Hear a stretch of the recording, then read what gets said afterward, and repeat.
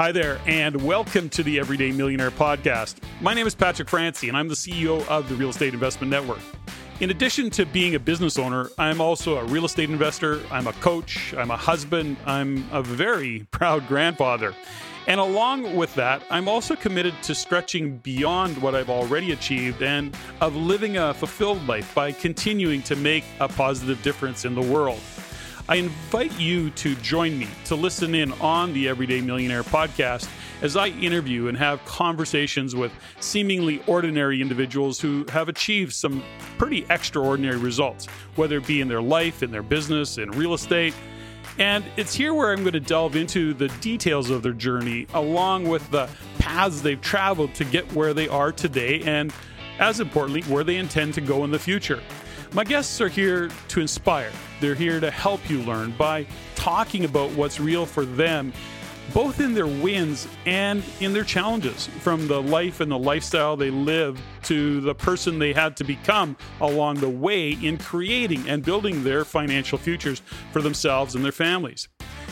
Before I begin this episode, I'll start by first thanking you for listening in and for your support and the feedback you provide us on the show, as well as to ask you to please continue to send your comments, your suggestions, or your questions directly to me at ceo@reincanada.com. That is ceo@reincanada.com.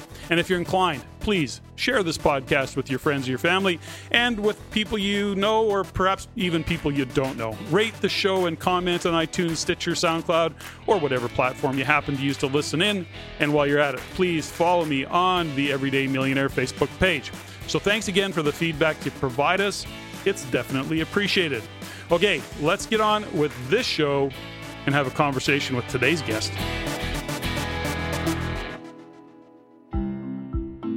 My guest, Christie Hunter Arscott, is an award-winning advisor, speaker, and author of her book, Begin Boldly: How Women Can Reimagine Risk, Embrace Uncertainty, and Launch a Brilliant Career.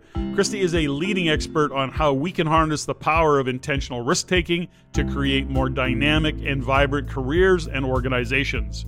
A Rhodes Scholar, Christie has been named by Thinkers 50 as one of the top management thinkers likely to shape the future of business. And in addition to that, Christie was also selected to the shortlist of the biannual Thinkers 50 Talent Award, which honors the top global thought leaders in the field of talent management. Christie holds a bachelor's degree in political science from Brown University, a certificate of distinction in general management from Stanford University Graduate School of Business, and 2 master's degrees with a focus on gender research from the University of Oxford. She currently serves on the Women's Leadership Board of the Women and Public Policy Program at Harvard Kennedy School. And with all of that in mind, which is a lot, she is an engaging, open, and absolutely inspiring guest who shares her journey to the top and many valuable insights that she's learned along the way given today's workforce. Let's get this show started. Christie Hunter Arscott, welcome to the Everyday Millionaire Podcast. So pleased to meet you and really happy that you've joined me on the show. Great. Thanks so much for having me. So I asked the question, where are you based? Where are you calling in from? And you go, oh, nothing special, just Bermuda. And so that's fantastic. So we're going to talk a little bit more about that coming up. You know, given that your intros, the intros of all my guests, you know, I don't get into it real deep because I like to really go on this path of discovery with my guests. And of course, for my listeners, further than what I gave for an intro, tell me a little bit. If I say to you, what is your, what do you do? If I say, Christie, what do you do? What's your answer to that question these days? So the way that I frame it is that my career is dedicated to helping women build bold and brilliant careers. And in parallel with that, though, I don't just focus on the individual, I also focus on the organization. So it's also focused on helping leaders build really dynamic and vibrant organizations where women and underrepresented talent and any employee can rise and thrive. So those are really my 2 kind of main focus areas. So you are an author. You did write a book called Begin Boldly. And tell me a little bit about why the focus on women? I want to unpack that. I love this conversation, by the way. Well, I mean, I'll tell you a couple things is one, many of the tools in this book and the core concepts can be applicable to anyone, irrespective of gender or career level. And so although I'm trying to solve a specific need, which I will explain more, it's been amazing to me since the book came out, which was August 2nd, just the overwhelming response I've had from men and from individuals at more senior levels in their careers. So if you're on this line and thinking, this is not for me, I'd say, hold on, because there's lots of relevant content. In terms of why women specifically, though, what I realized in kind of my work in the gender space was that the majority of strategies targeted at women in the workplace are targeted at women at senior management executive levels, and it's too little too late. And we're ignoring this kind of broad base of women that are in the first 10 to 15 years of their careers and not giving them the tools and support that they need to really navigate the workplace in a meaningful way. And one thing my studies showed were that women were shying away from risk even more than their male peers, or saying they're just waiting till they're ready or they have enough experience, or when this happens, I'll take this bold move. And if that sounds like you, that's really what this book is about addressing those fears and really moving through them and giving you a framework and a method for risk taking. So what is the gap that you see? So you saw a gap somewhere, hence sure. I'm going to write this book. I'm going to give insights. And if, is it, I'm not assuming anything. Is there some workbook part of it? So is there questions, do this, read that? Like, do you have that? Is it also? Yeah, I actually have the book in front of me. Let me just see if I can find it. So it's every chapter ends with a couple things, and I'll talk to you about this. And the reason why is what I heard from women when I went out there was that inspiration is fleeting, but action's enduring. They read a book and they say, well, so now what? What do I do now? They go to a conference and they feel inspired, but they're like, well, how do I put this into practice? And then I also heard from them that, I'm inspiring to being bold and taking risks, but I'm having trouble translating that into action. So I view this as not a book. I view it as a curriculum, a toolkit. And every chapter has an aspiration to action exercise at the end to help you apply the insights in the chapter, and a risk, reward, refine, repeat exercise, which is part of the framework of the book to help you get in the ritual of doing that. And it's structured that way, so it's very actionable, very practical, and that kind of workbook is built in. Fantastic. So let's go back to where I want to kind of enter the conversation, is what was the gap that you saw? Now, when I hear about women in the workplace, or I hear these kind of conversations, this isn't Kristen, this is my old school, I'm of that age. And, the first thing I, think about perhaps is, whatever the song was, I think it was Helen Reddy, saying, I am woman, it was an old song out of the 70s, was spoke to independence of women and, I am woman. And that's where my brain goes. That's not to say that's what I believe. I'm saying and suggesting that there's a gap here that you saw, you decided you needed to fill it. So tell me a little bit about the gap. Yeah. So there were a couple of different needs I wanted to, solve through this book. And the first was that there was a clear gap between, like I mentioned, the aspirations and actions of women. And so there was almost like a gap in, we want a prescriptive method, something like a how to take action. And that was one thing that was really, really critical. The other piece was really around having a framework or method, the fact that we often think about risk as things we need to mitigate or manage or minimize. And then this whole idea of actually risks are things you should seek. Your male peers are doing this more. This is why, and this is how you can do it.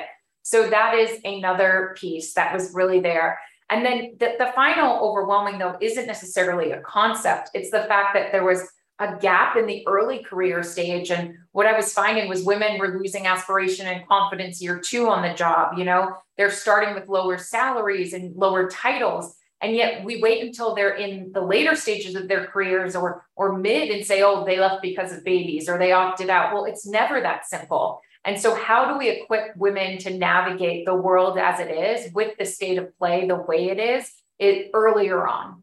in all of this, and I just want to keep digging into this a little bit for my own understanding, Christie, is that, so first off, I'm blessed. I am surrounded by amazing freaking women. Like, I mean, off the charts, or, top performers in their mid to late 30s and of course older. And I see, I'm such a huge fan of big, bold women, like bold and I mean big in how they show up and who they are.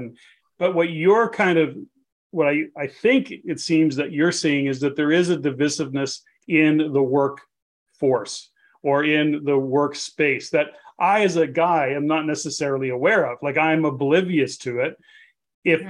And yet I realize that in the writing of this book or in some conversations that it still exists. And is it just strictly the, corporate America / Canada, or is it in small business and in all levels of business? I mean, there's got to be a perception within the environment that's created in a workspace that leaves women, I don't know, minimized and or not up for those promotions or those bigger pay. That's what I'm thinking. So that's where I'm trying to get into the kind of the cultural, societal things that you're seeing that drove the book and the need for it, because women are nervous or they need guidance, or how do I navigate this mess? Yeah. So it's interesting. There are certain things that show up in terms of a gender divide that we can't really explain why women are showing up in certain ways versus others, and others that are organizational or societal or cultural standards that mean that women are kind of held back. And so they play out in different ways, but I want to give you a concrete example of something. So many workplaces are male dominated. And even the ones that aren't, there's often males at the upper echelons of management or the C-suite because of the structure of the organization, or some organizations say because of the talent pool. Others, it may be because of the division of work at home or lack of family leave, or, there's so many different factors. But either way, if you look around most industries, men exist in those upper echelons of management. And even when you look at, let's say, traditionally female roles, as people would label it, like HR or marketing, which some people will still say is more of a female path, what you often see is women still at the bottom in the roles, and then the CHRO or the chief marketing officer is a male. Now, what happens is there's something called affinity bias, and there's many of things that hold women back, but affinity bias simply means like, and you're going to gravitate towards like. So if there's predominantly white men at the top of an organization, it's more likely that they're going to give the high value assignments to people they're comfortable with, mentor and sponsor the people that seem like them, have longer and more positive conversations with someone who might share their fraternity, their university, their interests, their sports, whatever it may be, because there's a comfort level. Give more actionable feedback to that person. Network that person more. And so even just looking at that alone, women have unique challenges in most workplaces because of that lack of affinity and maybe affinity for another group. And I really want to equip them to take risks boldly despite that. I wish I could say, that the state of play was different, but the reality is there's a lot of work for organizations and leaders and societies to do.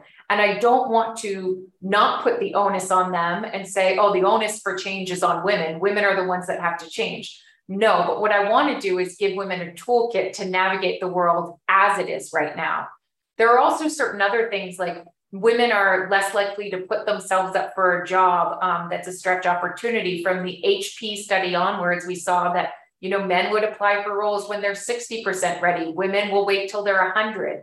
That means that if that's true, and many studies have shown it, women are taking less risks on career roles, and that gap is going to permeate over time. So then how do we equip women to go for those roles, maybe when they're 60, 70% ready, 75?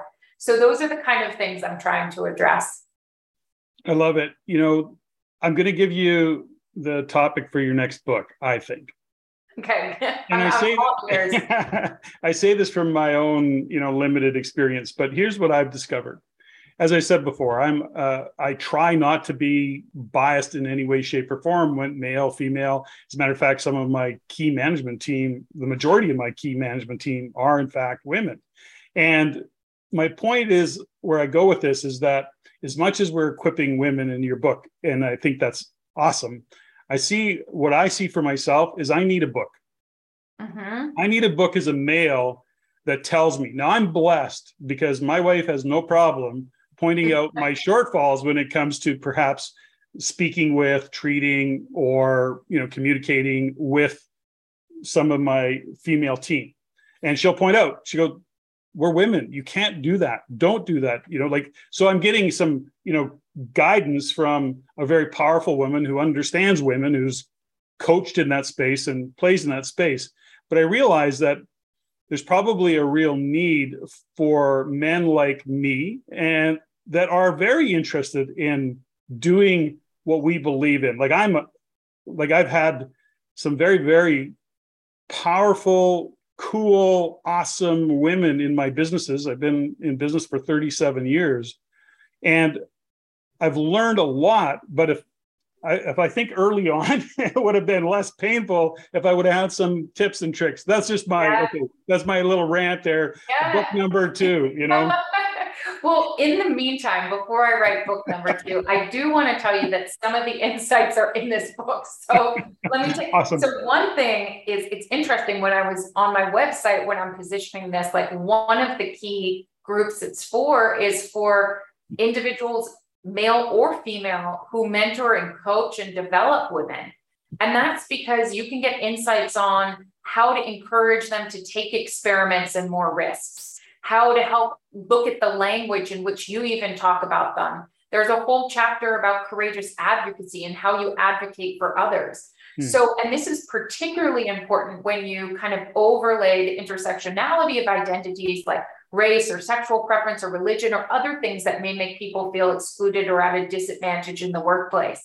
So I think it would be, a great place to start. But in all honesty, the majority of leaders I've worked with over the years, because one thing I didn't mention at the beginning was kind of what my career involves. And there's 4 pillars, and one's coaching women, one's speaking and lectures and custom programs for organizations, educational, research and writing, which we've spoken about. And the last is strategic advisory, where I work with leaders to make their organizations more inclusive and help coach them on that inclusivity. And what I found is the majority of leaders have great intent, but that intent isn't necessarily equating to outcomes in terms of retention and hires. And it sounds like your company has figured out a great model, but most people say, I've got great intentions. I want to attract and retain women, but then I dig deeper and they've only had 1 woman in their executive suite in the last 50 years.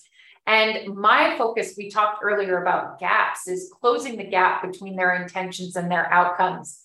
And sometimes there's little mindless things that people do. They're unintentional. So often they're micro inequities, right? Which is, giving one person actionable feedback and not the other. Sometimes people will write me to run sessions for the women at their organization, and a male CEO of a small business will say, Christie, will you come talk to my girls? I mean, it's possessive, number one, and girls, it's just completely reducing to, so these are things I always have a chuckle, like, sure, but I think they're individuals in their own right. So, well, it was so true, but it is, most of that stuff, I believe, and I shouldn't say most, I won't quantify it, but often what I recognize even in myself is, to your point, is my intention isn't offside, but the way I express it would sometimes be heard the wrong way, even though that had nothing to do with what I meant. So anyway, this is such an interesting conversation for me, but I want to know a little bit more, Christie, about how you got on this journey, because there's a couple aspects of it. Number one is where you got to in this, we'll call it your career for now, but you're really an entrepreneur.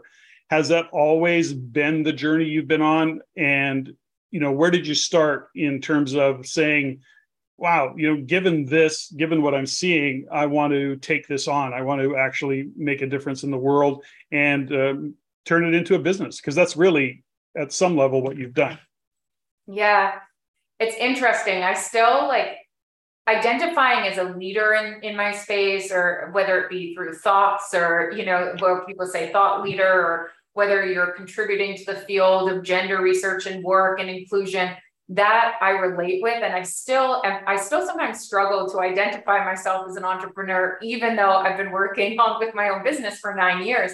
And I think it's because I had this conception when I was younger that entrepreneurs developed like a distinct product or innovation. I thought of someone developing a Post-it or a new like form of technology or an online app. And I really had to almost demystify that notion in my own head to embrace the identity that I am an entrepreneur and that it looks different. You can deliver value and services to people and still be in that. And really the concept of having a portfolio career is what helped me get there, where I have these different aspects of advisory, coaching, writing, speaking in my portfolio career. But for a long time, I thought about myself as, I could be a leader in an organization, but I'm not the innovative, entrepreneur. But sometimes we put ourselves in these little boxes that make no sense. And I look back now and I think, gosh, I really am. And I really am pushing boundaries and taking risks in different ways and entrepreneurial ways. And I do talk about that a little bit in my book too. Like we put these limiting beliefs around ourselves. I'm not this. And just how you counter that, your inner critic, is so essential to moving forward with risks. It's such a great message and a reminder for anybody. I mean, I've done personal and professional development for, most of my life. And, I'm north of 60. I still bump up against those things. We still have those conversations in our own mind and those limiting beliefs. And, sometimes I look at them and I go, where the hell is that from? But having the awareness to even realize that it's a limiting belief or whatever that negative self-talk is. Now, give me a little bit back even further than that, Christie, because I'm always interested in knowing, in the context of the everyday millionaire, it's seemingly ordinary, achieving extraordinary. Yeah. I'm often very curious about, is entrepreneurship, is it nature or is it nurture? Is it something that, as a young lady, young woman growing up, you had parents that were entrepreneurial? What was it? Was there a spark somewhere along the line that you can identify, or a fork in the road, so to speak, where you had that realization? Yeah. So for me, it was never, I want to be an entrepreneur. It was, what level of impact do I want to have? And what is the best avenue to have that impact? And I always, when I'm working with clients, I always say, like, really crystallize your why, like a motivation that matters. And what is that? And then you can be more flexible on your how. And your how might be multiple different things. It might be being a senior advisor in an organization internally. It might be an external role. But what happened to me was I was working for Deloitte Consulting in the US. And I had a great, from my mid-20s, I felt like I had such an advantage because of the background and specialization I came in with around gender and inclusion, because there was a big uptick in that demand for work and the desire of the organization to really think innovatively about that internally and externally with their clients. So while a lot of people came in with MBAs or other degrees, which were great, what was questioned initially, like, why is Christie doing women's studies with the Rhodes Scholarship? Why is Christie focusing on gender? Actually became one of my major differentiators. Now, when I left, I didn't know what I was going to do automatically. I had saved up so I could decide my next steps. But I knew that I wanted to exclusively focus on inclusion and gender issues. And I knew that if I stayed on a track at Deloitte, when you go up through human capital consulting, you have to do a lot of different work. You're not going to do one-time niche. You're going to do, you might do, more leadership, succession, career pathing, change, all of those things that come in that bucket. So once I decided I wanted to really have an impact and a specialization in this specific space, then the question was the how. And so I just decided what I wanted to do and why I wanted to do it, because I saw these gaps. I saw a lack of a voice in this space and some different focus for kind of a younger generation. And when I left, I was applying for jobs and I got an offer to go to an Ivy League university and work on research related to this. But at the same time, in parallel, I was getting requests organically for work and services in this space. And I had to talk to a coach and say, what should I do? I have one of the world's leading institutions asking me to work on research related to this, or I could start my own business. And this mentor of mine, he said to me, what kind of impact do you want to have on the world? And do you think you're going to make it in certain settings or not? And why don't you go? And he really pushed me on my own business. So the entrepreneurial was a how to my what and why. It wasn't something that I set out to do. That question that your mentor / coach asked you, I think is such a important question. And sadly, it doesn't get asked so often early enough, with not just women, with men as well. I think it's so important to, at some point, I can speak for myself. I didn't get asked that question nearly early enough. And I've been an entrepreneur all my life, but that's evolved and that's changed. And that's such an impactful question, even having that. But in this choice of direction for you, had you had an experience yourself personally? Did you bump up against that proverbial glass ceiling? Or were you looking at what you were doing and going, hold it, I'm more qualified, or I'm as qualified? Were you having those kinds of conversations with yourself and said, no, I got to nail this. Like, I got to get in here and unpack all this and take it on. What was there that moment in time for you? There was definitely a time in my early career that was tough, really tough. And it was because I think often as little girls, we're told we can be anything we want to be and do anything we want to do. But the reality is very nuanced. And I think it would be great to inspire people to be bold earlier, but have these real conversations. And I kind of say that in the book, like, this is real and raw talk about the state of play. And it's not always fun and rainbows and unicorns. This is how we are disadvantaged, but that doesn't mean you have to get, doesn't mean you have to feel held back. It just means you need different strategies and tools, and to be super intentional about it. So in my early career, I definitely felt like there were so many tools and resources that helped me get that first job, but not a lot that helped me be successful in that first job. And so I also noticed that irrespective of gender, that there is this lack of support in the early career years. And I think it's heightened, the impacts of that are heightened for women because of all of the things I talked about, affinity bias, lack of networks, all of these aspects. But yeah, I felt like at the beginning of my books, says I felt like I was floundering in an ocean without a life jacket, and so many people had helped me get there, but then now what?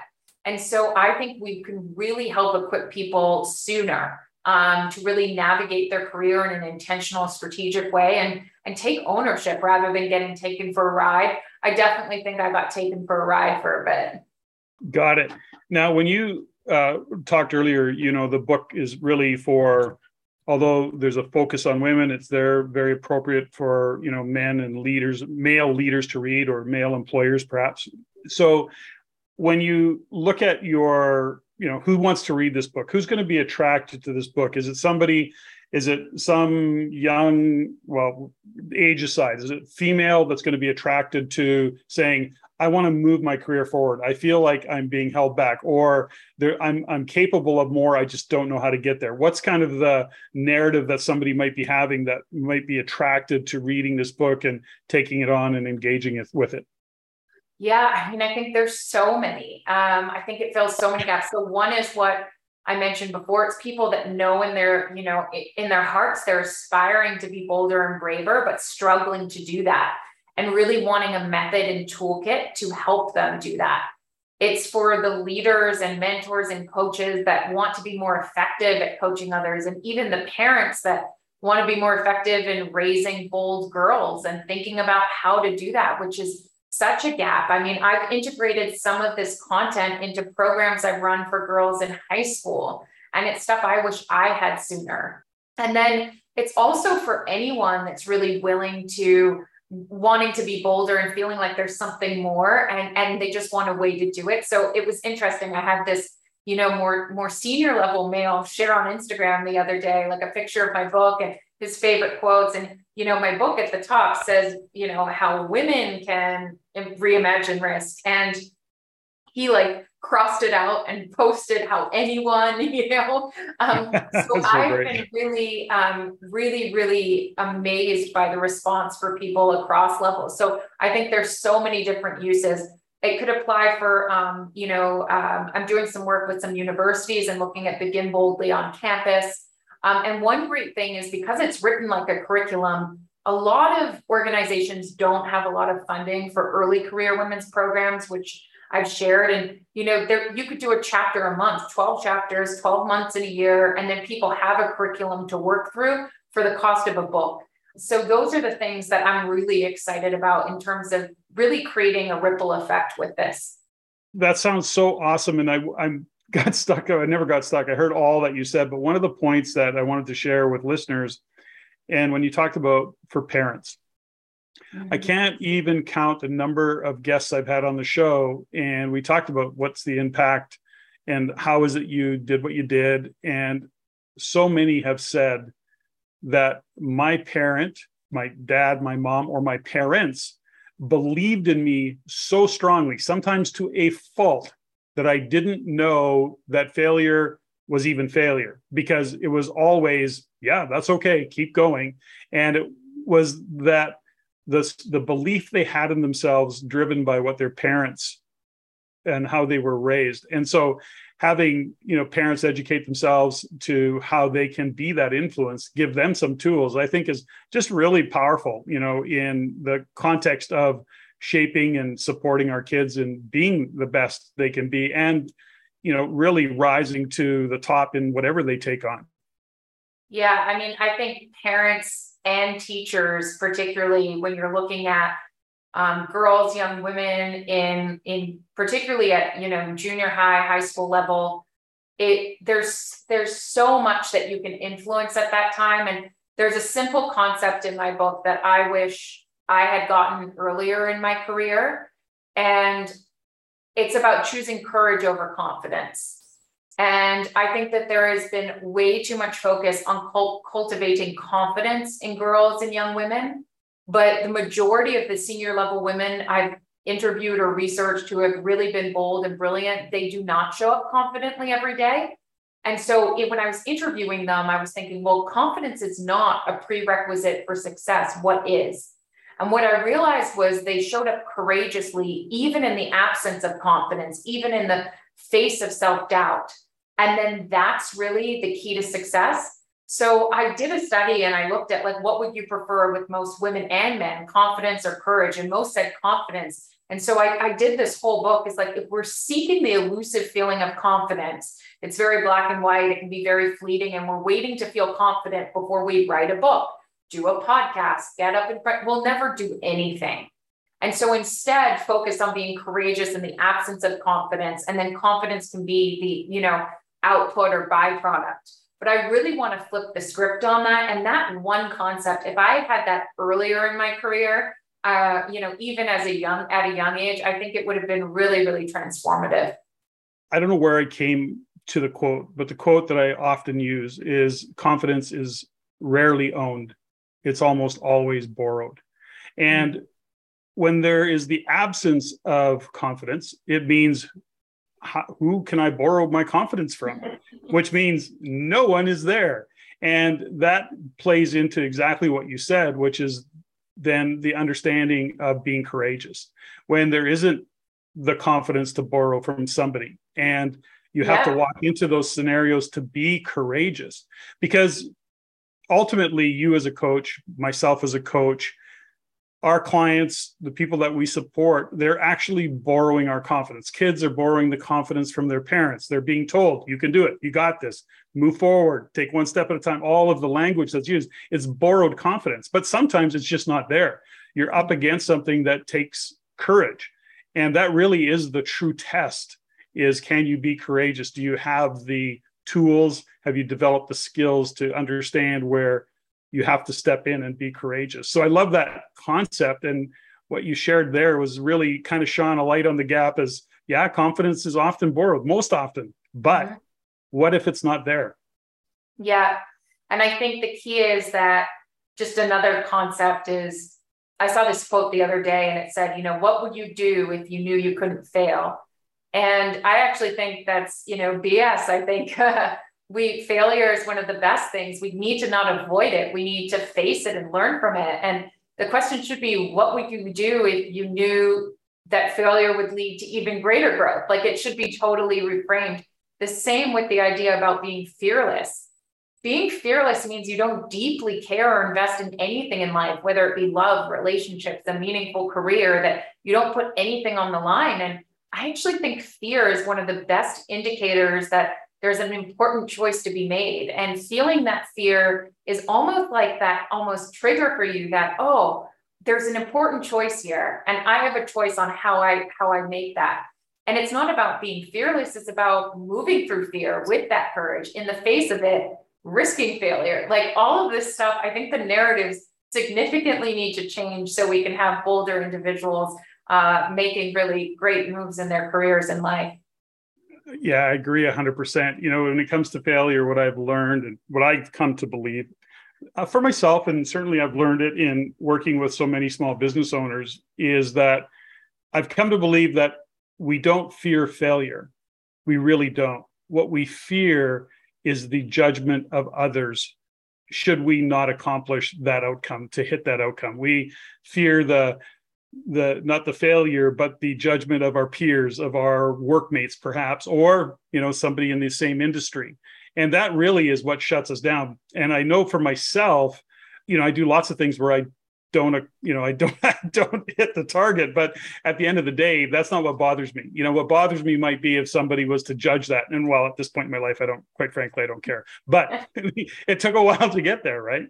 What's your thoughts on that? Yeah. So I think human beings, we're relational beings, and we create part of our identity through views of others, whether we like it or not. And I think that there's tools that you can use to ensure that you're not using extrinsic measures as much of success and using more internal measures. Are you making movements on the things that matter to you, right? But I would be doing this audience a disservice to say we're ever going to get to the point where we don't care at all. And I think it's really important, though, to think about how failure can become part of a powerful narrative. And what I've learned is you may not be able to control the outcome of a risk you take, but you can control the story you tell about that and what you learn. And so for me, I keep on hearing, and your show's doing this.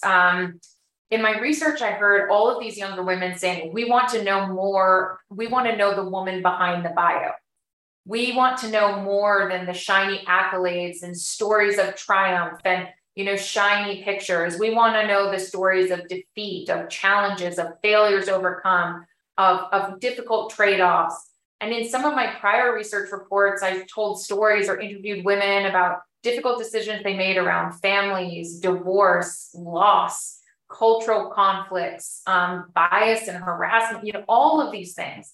And I think what you're doing is exactly that. Your podcast is giving people insight into the person behind the bio, really trying to strip back some of that.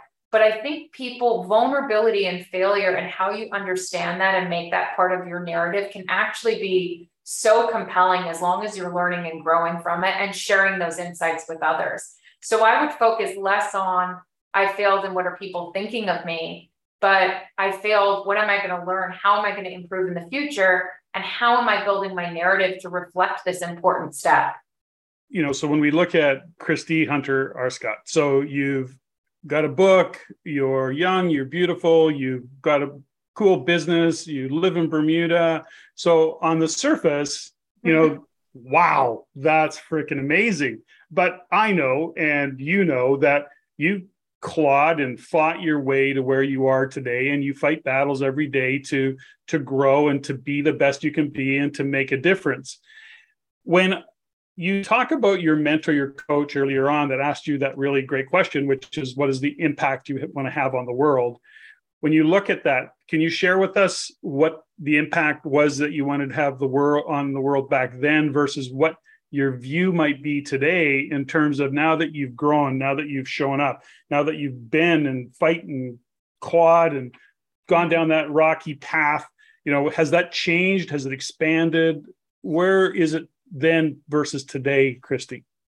Yeah, I think I'll just be, kind of brutally honest here. I think it's always been along the same vein, but my how has changed and diversified. So when I went out on my own, I was trained as a consultant, and I was writing a lot more articles, doing research, and working a lot more with companies around changing their culture and building more inclusive and diverse cultures, and that being a way to move the needle, because that's where I think there's so much opportunity for change. And there's so many leading or best practices that I feel like, if invested in properly, could really, really be powerful.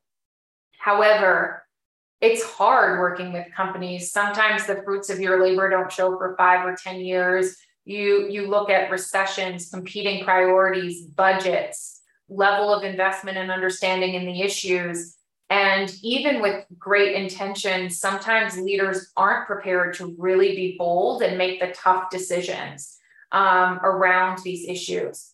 So although it's aligned, I've now focused as well on the individual through coaching and through writing this book, because I realize that if I'm working organization by organization and trying to make change on that small level, we could be waiting a long time. And in the meantime, I need to focus on equipping individuals to navigate irrespective of where their organizations are. I also knew if I was working just coaching by coaching client, I would have a limited impact over the course of my life. But by writing a book, I can get it in the hands of people who could never afford coaching, or their companies won't allow it. And it's almost like provides more equitable access for individuals. So that's kind of how I've evolved from a more organizational to a more individualized impact. I still do both, but it's been really nice to be able to diversify that focus kind of to the same end. Okay, so that's on the how, but what if do you have a mission statement? Do you have something that, that you ground to? Yeah, I mean, it goes back to just wanting women to build bold and brilliant careers and lives. Like, that is it for me. Like, Fantastic. I want to transform how people think about risk taking. I want to give them the tools that they can do it and they know that they have a how. And I don't like, this book was very careers related. I don't think it stops with that. I think it's travel, experiences, just being bold outside, relationships. There's so many things where society tries to, put a little bow around what a woman should be or should not be at home or in the workplace. And there's so many alternative methods of living and leading and loving. And I'd love to bring in the long term more visibility to some of those bold stories and inspire and equip others to do the same in their lives. So where do you give guidance perhaps to women? And I'm not sure I'm going to ask the right question, but I'll ask it anyways, and then we can kind of riff off it and see where it goes. But, there are, I think within any corporation, with any company, regardless of the size, it always comes back to culture and environment. And, one of the things that I've come to realize over the years is that culture and environment has to be focused on. It has to be talked about. It has to be decided on. It's not a top-down kind of thing. Well, this is the culture we're going to have, and this is the environment. No, it's got to be inclusive. It has to be a team of people that come together and define what that culture is and what the standards of performance are and what the environment is. And the reason I kind of go off in that long-winded way is that you've probably had that experience. I kind of heard it a little bit in what you said, which is you get into the corporation, you can have, so they go, okay, we're going to go to Christie Hunter Arscott's workshop, and she's going to work with us for the day. And you come in and you work your ass off and you do what you do for the day, and everybody's all fired up. And then they go back to the office and it's like, wah, wah, wah, because the culture and the environment hasn't been created to actually take on this new thought process and to embrace this new learning that you've shared with people. And so that's a long-winded kind of background to a simple question. What do you say to women who are in an environment where they are bumping up against this world of not being appreciated or being undervalued or hitting the glass ceiling or whatever conversation that might be? Is your message simply be courageous, trust yourself, don't put up with it, move on? What's your kind of guidance in that scenario, Christie? Yeah, so it happens a lot, and I think it depends on how they describe the environment and the culture to me, and isolating whether it's just a one-man manager issue or an overall issue across enterprise-wide in terms of the culture, and whether there's isolated incidents or patterns of behavior. So all of those things help guide, my advice, as well as the individual's career desires and what they're looking for and how impacted they are by negative cultures. Some people take it home and it manifests physically and mentally and emotionally, and other people do not. And so there's different thresholds as well. What I do say is look, here are some tried and true tools to help you negotiate, advocate for more, be more courageous, connect and network with others and close the networking gap, make more asks in negotiations, advocate for others, try new experiments, be more persuasive. So that's really what that book is this toolkit of things to try. But it is a try it and tweak it approach. I can't promise you that despite all of the research and work I've done, that this is going to work exactly for you and your culture and your organization. When things don't, and there's a pattern of behavior, or it's enterprise-wide, and that really conflicts with your values as an individual and your career aspirations, that's when you really raise the question of whether it makes sense to stay or go. It's a fundamental belief that I have, and I have lots of evidence, and it's something that you just said, which is, if you can't align with the values of the organization that you're working if you can't align with the values of the pointy end of the spear of that particular organization in terms of how they operate, that to me is always the deciding factor. Because if you're not being true to your values, that becomes a question of integrity, that then becomes a question of stress, and to your point, mental health, and even then easily physical health, because that all manifests physically. And so I think that's such an important lesson I wish I would have gotten that lesson younger rather than older, but it's such a good lesson to get whenever you get it. And I think it's really important. So if in the context of that book, or even what you shared here today, if people can really get that, be really clear on what your values are, and know that if you don't align with the values in the environment that you're in, if you can't change the environment, if you can't be a catalyst for change, then from my perspective, it's time to move on. It's time to look for other, rosier fields, if you will. Yeah. And I think sometimes we get caught in the cycle of thinking this is the only job, or this makes sense to stay. And in most cases, most of us stay too long. I've definitely been in a situation in my life, and I should mention that this can apply if you're an entrepreneur to working with toxic clients, right? And you can be like, well, I need this income. Well, at what cost, right? And so I went through a period, my husband calls it the dark ages, where I was dealing with a very, very difficult client in hard economic times and difficult team. And I lost my hair. I lost a lot of weight. I was really impatient. I stopped kind of taking up space, for lack of a better term. And I definitely felt like I lost some of myself in that process. And it took a while to even realize it, because until someone shows the mirror to you in terms of many ways, whoa, Christie, what's going on? It sometimes can be hard to see when you're in this spiral, but I really think it's important to have others. And I talk about this a little bit as well, your support network in life. None of us are an island. We all are interconnected. Find people that will be real with you, that will support you, that will be your safety net when risks go wrong, when things go well, that are critical stakeholders in your life and career. And I always say, pull yourself around success advisors too, people who have been bold, because you'll be closer to where the risks happen. You'll learn from them. This journey of life isn't about one big risk. It's about continuous improvement and always evolving. And that's what's exciting. We're never done if we're doing this right. I love that. That's such great guidance. And, it is really that, if we don't get information or input, I guess, then we have this circular conversation in our brain. How many times do you have to have the same conversation with yourself before you realize that, hold it, I need input, I need something else?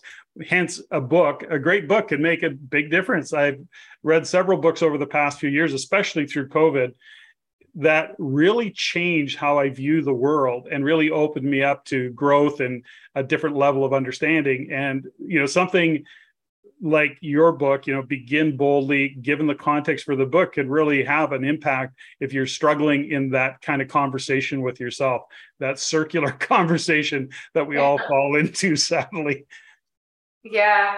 I mean, I think most of us aspire to be bolder and braver. Like, I think that's why it really hits home, irrespective of gender, career stage, how you're showing up in this world. Because if we ask most human beings, like, have you shied away from a risk before? The answer is yes. If most of us would like to be bolder and braver, most of us would say yes. And it's not always in a career context. It might be taking up that new sport or that new pursuit that I've always wanted to do. And I've always told myself I'm not going to do it, or it's too late, or I'm not ready, or I'm not capable. And, I think that using these frameworks throughout your life and career, both inside and outside of work, is really where I want to see this go. That's fantastic. Tell me a little bit about, the book, Christie, in terms of your writing it. Now, was it an epiphany? Was it a moment in time where you go, shit, I got to write this book? Was it your publicist that said, Christie, you got to write a book? What was it that was kind of got you going on this and had you sit down and do what it takes to write a book, which is not an easy task? No, not at all. And so I felt like I had a book in me for a while. Like, I've been working and researching in this space for over 15 years, and particularly with the focus on hitting people earlier, as soon as we can in their careers, not waiting till it's too late. And I had all of these insights, but I wasn't sure how they were going to take shape. And so I was working with someone on my proposal, and my ideas, like just having someone else push me to crystallize things. We can't do these things in like echo chambers or silos. Like, it's really an iterative process of other thinkers. And then when I found my publisher, which was a great match, because Barrett Kohler, when they accepted my proposal, they're really focused on publishing books that creates a world that works for all. And that was so aligned with kind of my mission. And talk about values alignment. I really, loved their ethos, their focus. And my editor, Anna Leinberger, was really the one that helped crystallize these ideas. So it's not like suddenly you wake up and you have Begin Boldly. No, you work on every chapter a million times over. You have copy editors tear it apart, 5 of them, and you go back and you do more. And so talk about dealing with failure and questions and doubt. The whole process for me, particularly during COVID, was riddled with it.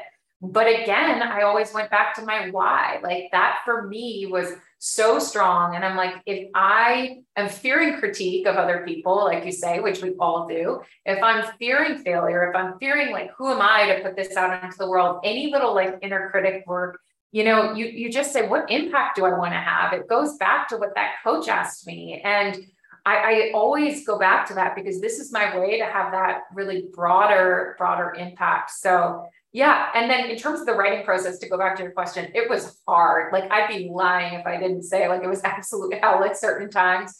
I hold myself up into little places. I would say I need to, leave like I have a 5-year-old, my husband and my 5-year-old. There were like weeks where I was like, I'm going to like somewhere else and gonna be by myself. And it would be, sometimes 15, 16-hour days of heads down work.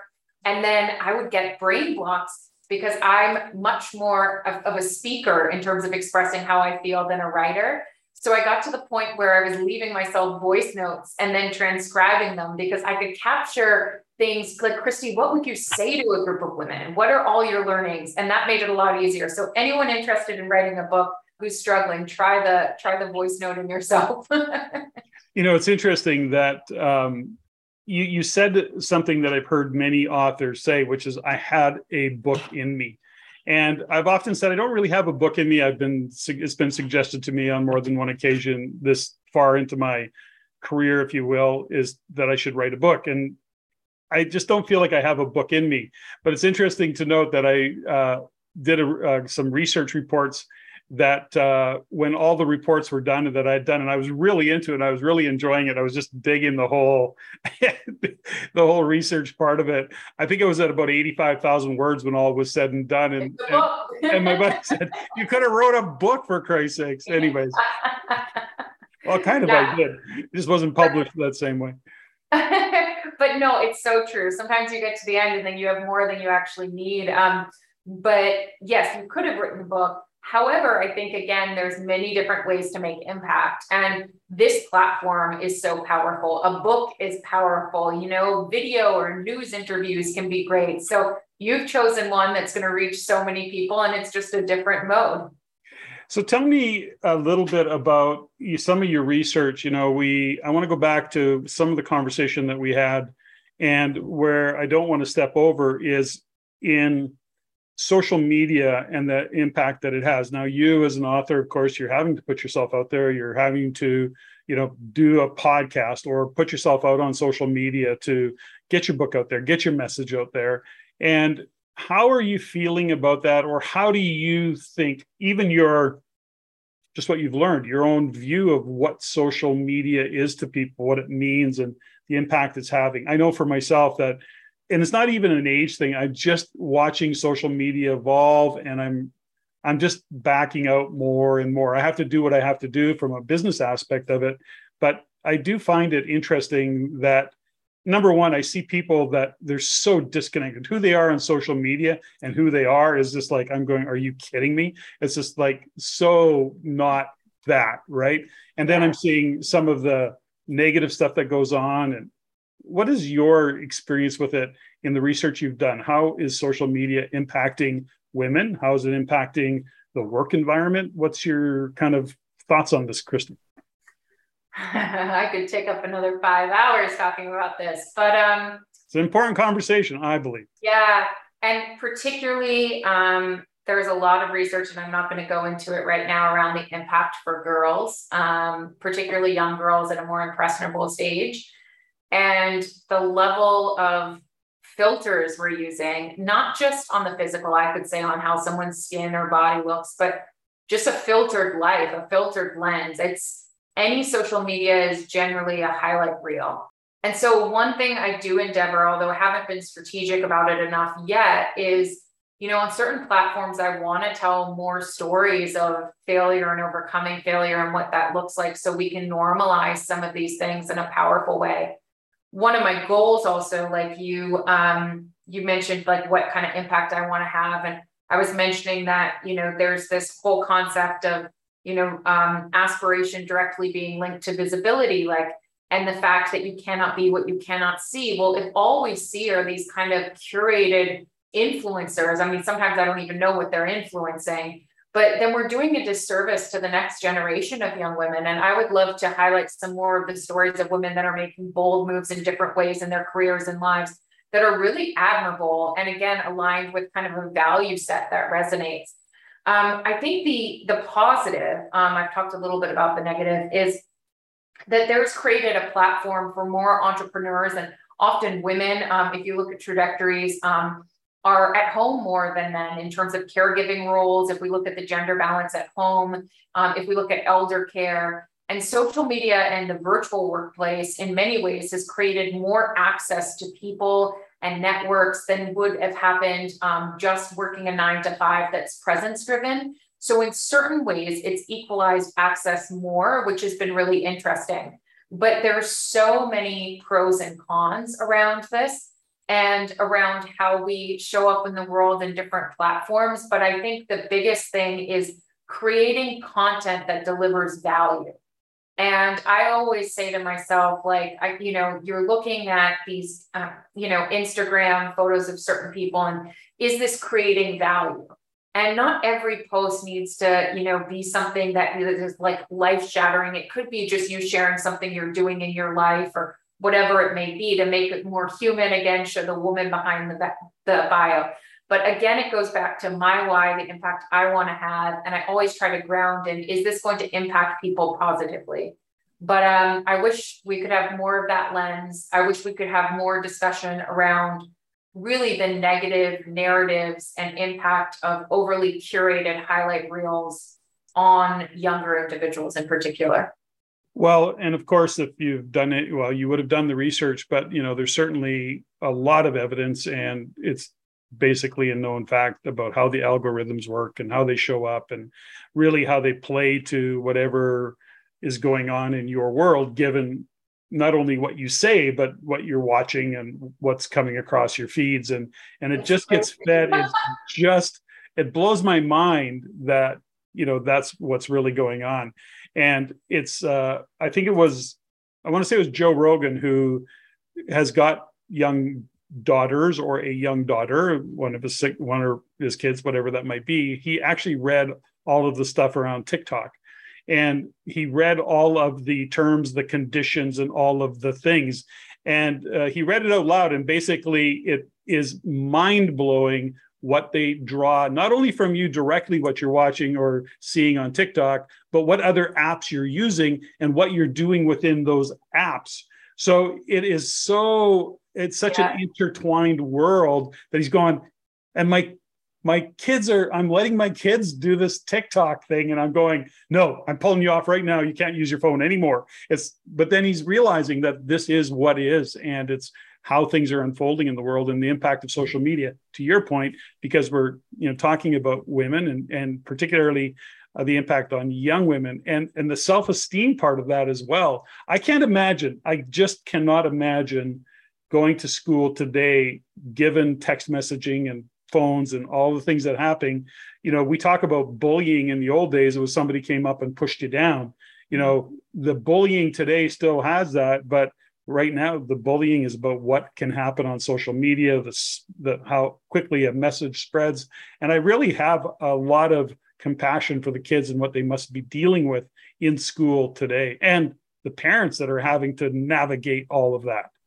Yeah, I mean, there's some great work and resources out there for parents too around this, but it is scary, and it's scary how much everything about our lives are tracked. I mean, even with abortion legislation in the US, the discussion around women shouldn't use ovulation trackers on their own phones, because then there's some other party being aware of anything, and you shouldn't search things. And, this is getting to me, it's not just about technology, it's about bodily autonomy as well. But I think that there's such an intertwining toxic area for people in terms of what's private for us anymore. I do also want to just touch upon, body image, and this is not, anything in my book or anything like that, but I've always, had an interest in that. And when I was a freshman at Brown, I wanted to look at the impact of media at the time, not even social media, because it was TV, right? So on women's body image. And I said, it's so hard because we can't measure what it was in the US pre-media and TV show and post. So I said, I need a counterfactual where I can control for that variable. And I found this study of women in Fiji, and the fact that before media, Western media coming in, the women of Fiji, it was celebrated to be larger, to look like you can bear children. There were all these cultural things. And then there was the integration, I think it was like the early 90s, of Melrose Place and Heather Locklear and all of these Western standards of beauty, and how the trajectory of those reporting with eating disorders and body dysmorphia and all of these other things went up. And so for me, this was like almost like a petri dish experiment of let's sprinkle in this one variable and control for it and look at it, that I studied at that, young age. And I still remember that, because now we're not just talking about a TV show you turn on and turn off. You're talking about endless opportunity to access data, and such filtered data and images. So it's something we all have to be aware of as we talk about being bold and taking risks. It's, how do we normalize certain things and then call into question some of the data and images and things that are projected to the people in our lives? So is there a message, as we start to wind down a little bit? I don't want to step over anything. And I want to, from your perspective, when you look at what you've done in the research, writing the book, the work you've done, the work you do with individuals or organizations, is there a thread of commonality of things that women do or don't do that you see as a repeat, something that you would say, be aware of this or be aware of that? Is there a common thread that you would want to share? Yeah, so I definitely don't want to paint all women with one brush, and I've seen lots of variation, but I have seen certain trends in the women that I work with and have researched, and I will share those with you. And one is reiterating what I said before, waiting to feel confident or ready before taking on something that feels scary or with a risk of failure. And I think that actually stalls a lot of individuals. Another is thinking about risk in very limited terms. It's only if you're an entrepreneur, it's only if in finance, these are often male terms. I mean, risk could mean advocating for someone else in your workplace, raising your hand in a meeting if you're afraid of speaking, offering to run a proposal or a team meeting. So I think that this more expansive view of risk is something that I've seen a real need for. Another thing and I just actually ran a session for a global Fortune 100 company today, and I was talking about the fact that a lot of women feel like they have to have all the answers, and they come into networking situations thinking I need to have something to say. They come into negotiations thinking they need to have something to say. And really one of the most powerful things is not what you have to say, but what you have to ask. And actually flipping that script and focusing on curious questioning helps people deal with some fears and hesitations. And just, I guess the final thing, I mean, I could list off so many, but just the reminder that we're not fixed, we're fluid, we're malleable, we're ever changing and ever evolving, and committing to continuous improvement and growth, that has to be a lifelong journey. I think sometimes we think there's an end point or that next shiny object, or I'm going to feel better once that book's published. And then you start thinking, oh, this is what I could do better. This is what's next. So just that understanding. And finally, I'm just going to say, have faith in your capabilities to figure it out. Marie Forleo, who, is an entrepreneur in her own right, wrote this book, Everything's Figure Outable. And I really think that life becomes a lot easier when you think, irrespective of the outcome of this, I will be able to figure it out, even if I have to pull upon different people to support me or resources or ask the right questions. So those are the things that I think I've seen as trends and kind of the opposite actions I really hope they take. And such good guidance. One of my good friends and kind of right-hand guy in business, and has his own philosophy. And we talk about decision-making a lot and how difficult it is for people to make decisions. And, he's we joke about it all the time, but he's the kind of guy that says, okay, I'll jump out of the plane without a parachute. I just trust that I'll be able to put the parachute together on the way down. I'll figure it out.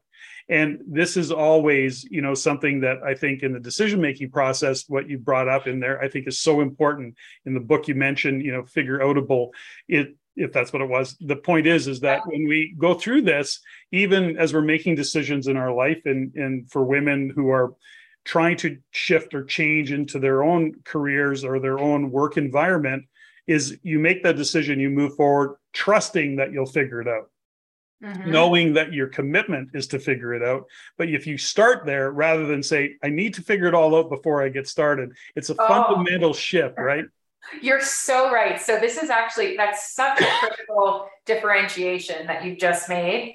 And something I talk about in the book is one of the biggest things that hold women back that I haven't mentioned yet is something I call analysis paralysis. Mm-hmm. And it's when you get paralyzed by analyzing pros and cons, analyzing potential outcomes, analyzing what could go wrong. And ultimately, analysis has its limitations, and too much analysis is ultimately only limiting you. So when you talk about decisions and having, trust in your ability to figure it out, I talk a lot in the book about, instead of erring on the side of action. And Herminia Ibarra, who's a professor out of Europe, wrote all of these amazing books on experimentation. And I used to always think as a young woman, I need to analyze, look at all of the scenarios, A-type personality, let me figure it all out, and then act. And that meant that action sometimes for me was too far delayed. And I see people doing that too. And she encourages people to act, then analyze. And the output of your actions are just data and for that improvement and refining those views of yourself and your identity. And I think that's so powerful. So it links directly to what you just said. Fantastic, because I just so see that on an ongoing basis. I've seen it with myself. I've certainly seen it with many of the people that I've worked with. So you've been very generous with your time. And as we start to wind down, first off, I am definitely committing to reading your book, Begin Boldly. I think it's awesome. I love the context for it. And I probably won't do the workbook side of it, but I am going to read it. Maybe I will. Who knows? Maybe I'll use those too. Post it. So as we go along, I do like to wind down and just have a little bit of fun and some interesting questions. Maybe not so interesting, but some fun questions for my guests. And they're a little bit rapid fire. Other than your book, what's your favorite book, or what's a book that you've gifted over the years? I have to pick one. Okay. Pick two. Cleo Wade, Heart Talk. I've never heard of that book. What is it? Tell me, give me a little more information on it. So Cleo Wade is an amazing, she writes poetry. So it's not in the line of this, but she has such deep work and soulful work that is so inspiring in how we think about resistance, around how we think about rights, about our own lives, love, careers. It's very raw and real. It's great. Cool. It's one of those books where you pick it up, open it up, read a page, and then digest it. Yeah. And you can keep it by your bedside for the rest of your life and read like a snippet whenever you're looking for something. So it's great. Fantastic. Do you have a favorite inspirational quote, Christie? One that stands up for you? So one for me is the quote that, so two things. Like one, I'm going to give you two, because one is a cop out because it's from my book. You just over-deliver. You just over-deliver all the time. Okay, go. Sorry. It's from my book, Brilliant Careers and Lives Are Seldom Built Without Bold Moves. I think about that every single day, which is really, really powerful for me. And then other than that, there's a quote that says, I'm part of all that I've met. And for me, just the level of knowledge and insight I get from conversations in life and interactions is really kind of built into the tapestry of who I am. So I love that too. Fantastic. Favorite swear word? Probably fuck. Let's be real. I think my autocorrect has shown me a million ducks throughout my life. So I think I would be lying if I didn't say duck. Yep. I hear you. Room, your desk, or your car? What do you clean first? Desk. Oh, okay. Disappointed. You didn't expect that. It's not my car. That's the last to go. I have a car full of dog hair and sand. So hey, what kind of dogs? What kind of dogs? I'm gonna add that to my question. What kind of dogs do you own?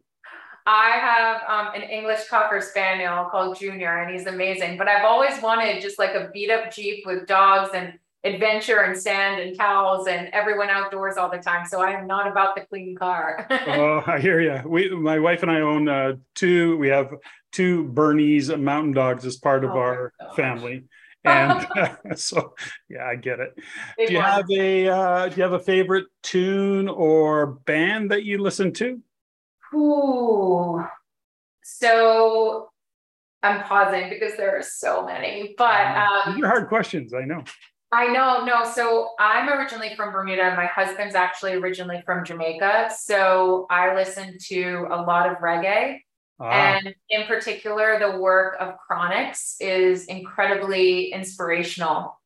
I love reggae, and but I'm not like, it's not like I'm a music file and I listen to a lot of reggae, but I love reggae when I hear it. Of course, Bob Marley always comes to mind. I think you can't not listen to Bob, but of course not. Do you have a favorite movie that pops up for you? No. What do you want to hear from God when you get to the gates?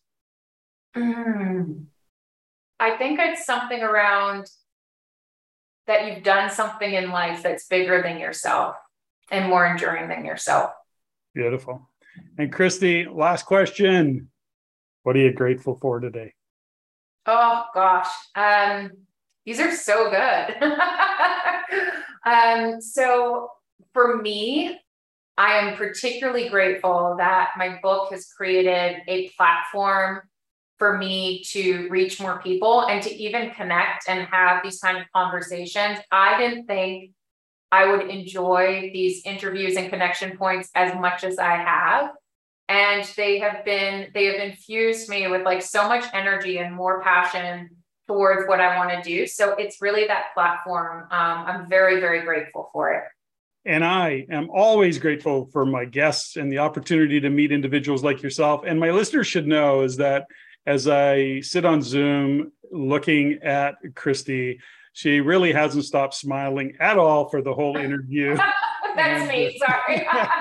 And you've got a beautiful smile. And I'm grateful to have had the opportunity to speak with you and for you to share some of the insights and the knowledge that you have. And I'm always grateful for my wife and my chosen family, and of course, my dogs and this platform as well. And I'm grateful for my listeners. So, Christie, thank you so much for joining me today on the Everyday Millionaire podcast.